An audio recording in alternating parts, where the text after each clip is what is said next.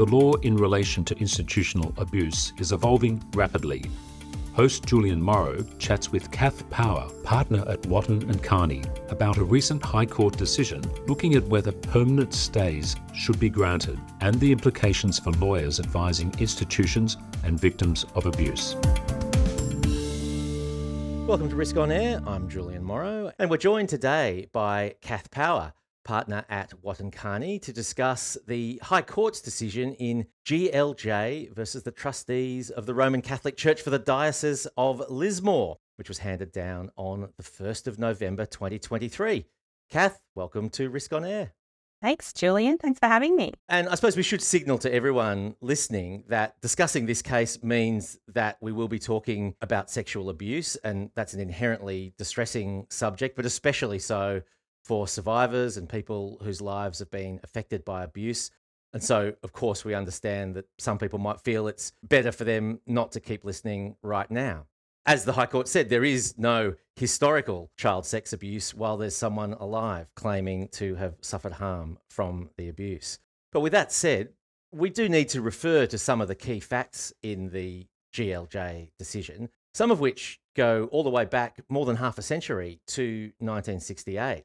But another crucial event for the case was in 2016, when the New South Wales Parliament passed the Limitation Amendment Child Abuse Act 2016. Could we start, Kath, by hearing about what that act did and its significance for the GLJ case? Of course. So that was one of the first pieces of legislation to pass following the Royal Commission into Child Sexual Abuse. One of the recommendations of the Commission was that limitation periods for claims involving child sexual abuse be abolished. And what that act did was effectively that. It abolished the limitation period for anyone bringing a claim which related to child sexual abuse. And that had significant consequences for GLJ, a pseudonym, obviously, and meant that a claim could be brought. Could you outline the nature of GLJ's allegations, and I suppose also some of the key facts about the person accused of the sexual abuse, which really came into focus in the judgment? Yeah, that's right. So GLJ alleged that she was abused by Father Anderson, who was a priest of the Diocese of Lismore. She alleged the abuse occurred when she was 14 years of age, and that the abuse occurred in the context of Anderson providing pastoral care to GLJ and her family. The abuse was alleged to have occurred in 1968, and her proceedings were brought in 2020. There hadn't been any prior notice of that claim to the Diocese of Lismore. Despite the fact that there hadn't been any prior notice of this claim, however, there had been previous claims made against Father Anderson himself. He had what appears to have been a proclivity in respect of young boys, and there had been numerous claims made against him both prior to his death and after his death. A significant factor in this case was the fact that the diocese knew before GLJ was assaulted in 1968 that Father Anderson had been accused of doing similar acts on young boys in the past, and importantly, those allegations had come to light before the alleged abuse occurred. So there was evidence given in the proceeding that Father Anderson had actually been referred to a psychiatrist for treatment of his, in inverted commas, problem in 1966. So that's 2 years before the alleged abuse occurred. Father Anderson was then laicized in 1970, and during the course of that laicization, other allegations made against Father Anderson came to light. That's a funny term, laicization, isn't it? But it means that he was no longer a priest. That's exactly right. So when GLJ brought her claim, the diocese, the church, sought a permanent stay on the grounds that a trial at this point would just necessarily be unfair. They were unsuccessful in that at the first instance, but then the Court of Appeal said there couldn't be a fair trial, and that's now been overturned by the High Court. Could you just tell us, to begin with, why did the church say that the trial would necessarily be unfair, and what did the High Court ultimately determine about that? Yeah, so the diocese's main argument was that the alleged perpetrator, Father Anderson, was deceased. So there was no available contradictor to GLJ's allegations. In addition to that, they argued that every other person who might be able to give evidence with respect to the time period had also died. So the bishop who would have been responsible for supervising, directing, placing Father Anderson at the diocese was deceased. The priests who had worked alongside Father Anderson were deceased. The priests who worked in the diocese and may have been able to give evidence about what role and function a priest performed and whether this pastoral role was part of a priest's function were also deceased. So what the diocese argued was that every person they may be able to rely on to give evidence about the matter was gone. So they're saying they couldn't get instructions and the evidence just wasn't going to be there, and so they couldn't get a fair trial. But we mentioned that change in the law, and that was absolutely critical to what the High Court decided. What did they decide, Kath? They overturned the decision of the New South Wales Court of Appeal and said that this proceeding could go ahead because there was no manifest unfairness to the diocese. The judgment is really significant for a couple of reasons, but the main being that it diverges considerably from what was a growing body of case law at the appellate level in both New South Wales and Queensland, which set out what is, or up until this point, has been required for a court to make a decision to permanently stay a proceeding. The majority judgment effectively says that there's a need for justice to conform to contemporary values. This was a huge divergence from where the case law was at up until this point. Just drilling down a little bit further on that, the majority referred to what they termed a new world in which we're now operating. That was a world post the Royal Commission into Child Sexual Abuse and post the removal of limitation periods for child sexual abuse claims. So what they said is, in this new world, Parliament had imposed its own normative requirements on proceedings, which judges must respect. Some of their key findings were based on this concept of a new world in which the limitation period for child sexual abuse claims have been abolished. And what they said is that there's been a fundamental change to the legal context in which the power to order a permanent stay is exercised. They found that the mere passing of time is no longer a potential consideration relevant to the exercise of that power. The passing of time is simply of no consequence anymore. This means that the inevitable fading of memories and loss of evidence are, in this new world, routine and unexceptional outcomes of the harm caused by the alleged act. It also means that the inevitable impoverishment of evidence, which occurs with the passing of time, can no longer be characterised as an exceptional circumstance sufficient to warrant a permanent stay of proceedings. They said that in deciding a permanent stay application, there needs to be a qualitative and not a quantitative assessment undertaken in the context of Section 6A, which is, of course, the section that removes the limitation period for these claims. And that really is a big change. And as you say, some of the language is really striking. The majority describes it as a radically new context. And as you've said, that has huge implications in terms of factors that previously would have been really significant. The passage of time, the loss or dilution of evidence. Are those matters now entirely irrelevant? I don't think so. Every case, and this is a classic soundbite for lawyers, every case turns on its facts. Stop the press! I think the facts as we've gone through in this case are fairly unique. Certainly in the area of historic child sexual abuse claims, the set of circumstances faced by the Diocese of Lismore were not normal.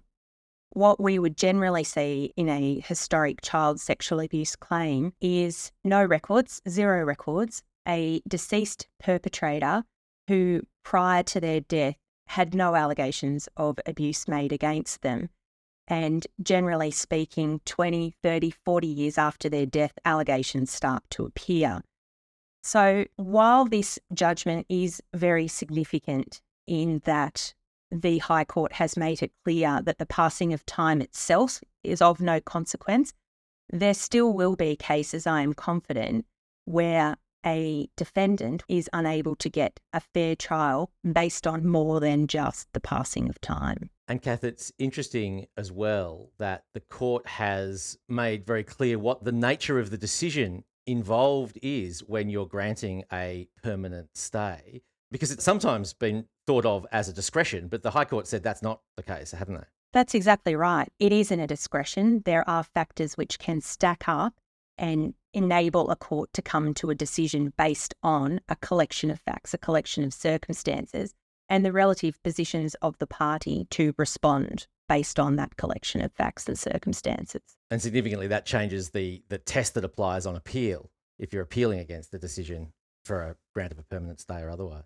That's correct. And the High Court goes into quite some detail about the fact that this isn't a house and king situation. It's not a discretionary decision that the court needs to make. It is one based on very objective, measurable facts.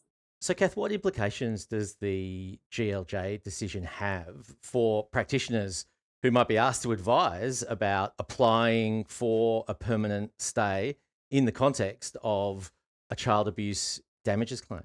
Significant implications, I would think. First and foremost, this is a decision that all practitioners who are practicing in this area absolutely must know about and must be familiar with. It is important for all practitioners in this area to understand that now the death of an alleged perpetrator will not of itself amount to an exceptional circumstance sufficient to warrant a stay being granted.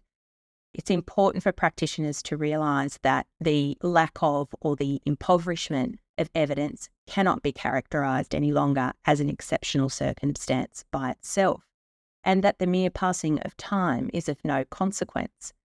So solicitors acting for institutions now face an even heavier burden than previously in establishing that the facts of a case make it exceptional in terms of the oppression that their client faces in defending a claim. Practitioners will need to understand that any permanent stay application in this new world is going to be very risky and it's going to be very uncertain. That, as I mentioned before, every case remains very fact-specific, and I think it's important for solicitors acting for plaintiffs to realise that the potential for a stay application to be made and granted is not a moot point now based on this decision. Those solicitors need to be closely considering the dissenting judgments, which highlight the fact-specific nature of the majority's decision here. And defendants, solicitors, those acting for institutions, obviously need to understand that great caution has to be exercised in advising their clients on the merits of a permanent stay application. But that all is not lost, I suppose, as a result of the GLJ decision. Defendant solicitors should also obviously be advising and encouraging their clients to undertake early investigations as soon as a claim is first notified, with a view to securing any available evidence as soon as possible.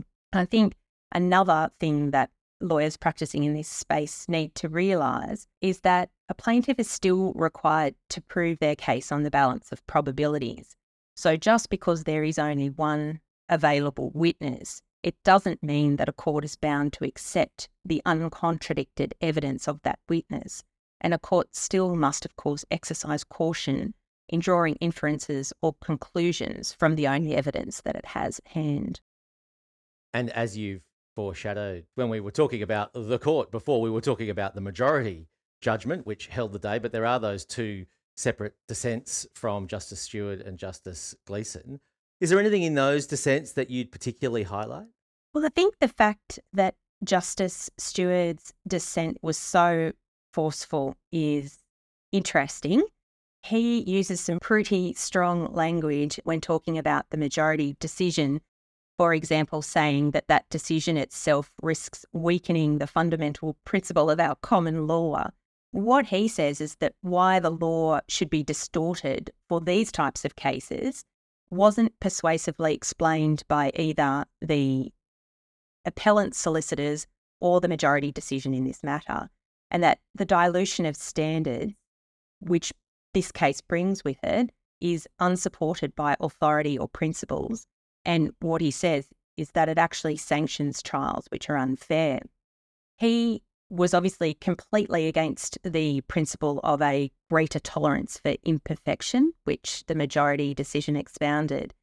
And he says that in circumstances where we have the Royal Commission's findings expressly emphasising that the power to prevent unfair trials should not be limited, we then have Section 6A, which is the section that removes the limitation period, which has a very obvious note in the same section that says Section 6A does not limit a court's power to permanently stay proceedings where the lapse of time has a burdensome effect on the defendant that is so serious a fair trial is not possible.